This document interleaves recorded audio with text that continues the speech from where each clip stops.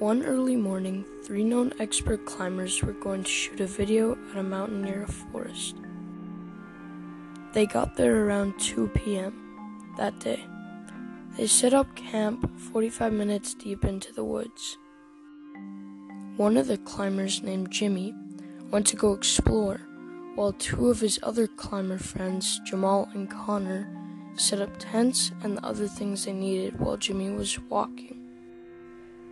Exploring where to go, their next adventure, he found something odd about the forest, that there was tracks that he'd never seen before.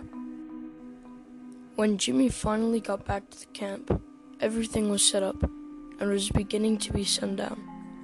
They made food and rested around the campfire until it was very dark. They roasted marshmallows around the campfire and other treats to fill their stomachs for the night. Jimmy was about to go to bed when he heard a noise come from the bushes behind him. He did not think much of it when his friends said, "Let's go check it out." His friends pushing Jimmy to go first while checking it out, he went to the bushes and saw nothing until he smelt something like decay or something sour. His friends gave him a flashlight and saw what the thing was. It grabbed Jimmy and ate him whole.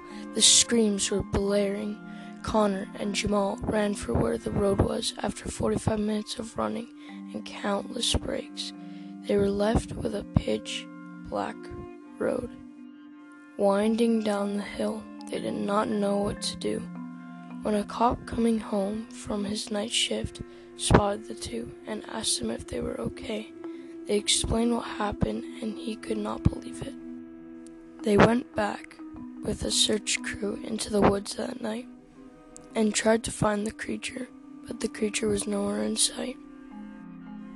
They were hopeless without finding the creature or Jimmy again. They went back home feeling guilty and feeling grim about the whole situation. The end.